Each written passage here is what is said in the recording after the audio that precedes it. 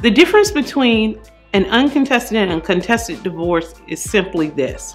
In an uncontested divorce, there are no issues to be resolved.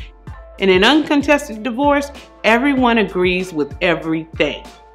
In a contested divorce, it doesn't matter how big or small the issue is, there is an unresolved issue. So there's something that the parties are not agreeing to. Now, one of the most commonly contested issues, obviously, is custody. Some people think that custody automatically goes to one parent or the other, but it doesn't. It just depends. And the court is always going to look at the best interests of the child. So uncontested and contested, the primary difference is either you agree or you don't. If you agree, it's uncontested. If you don't, it's contested, no matter how big or small the issue.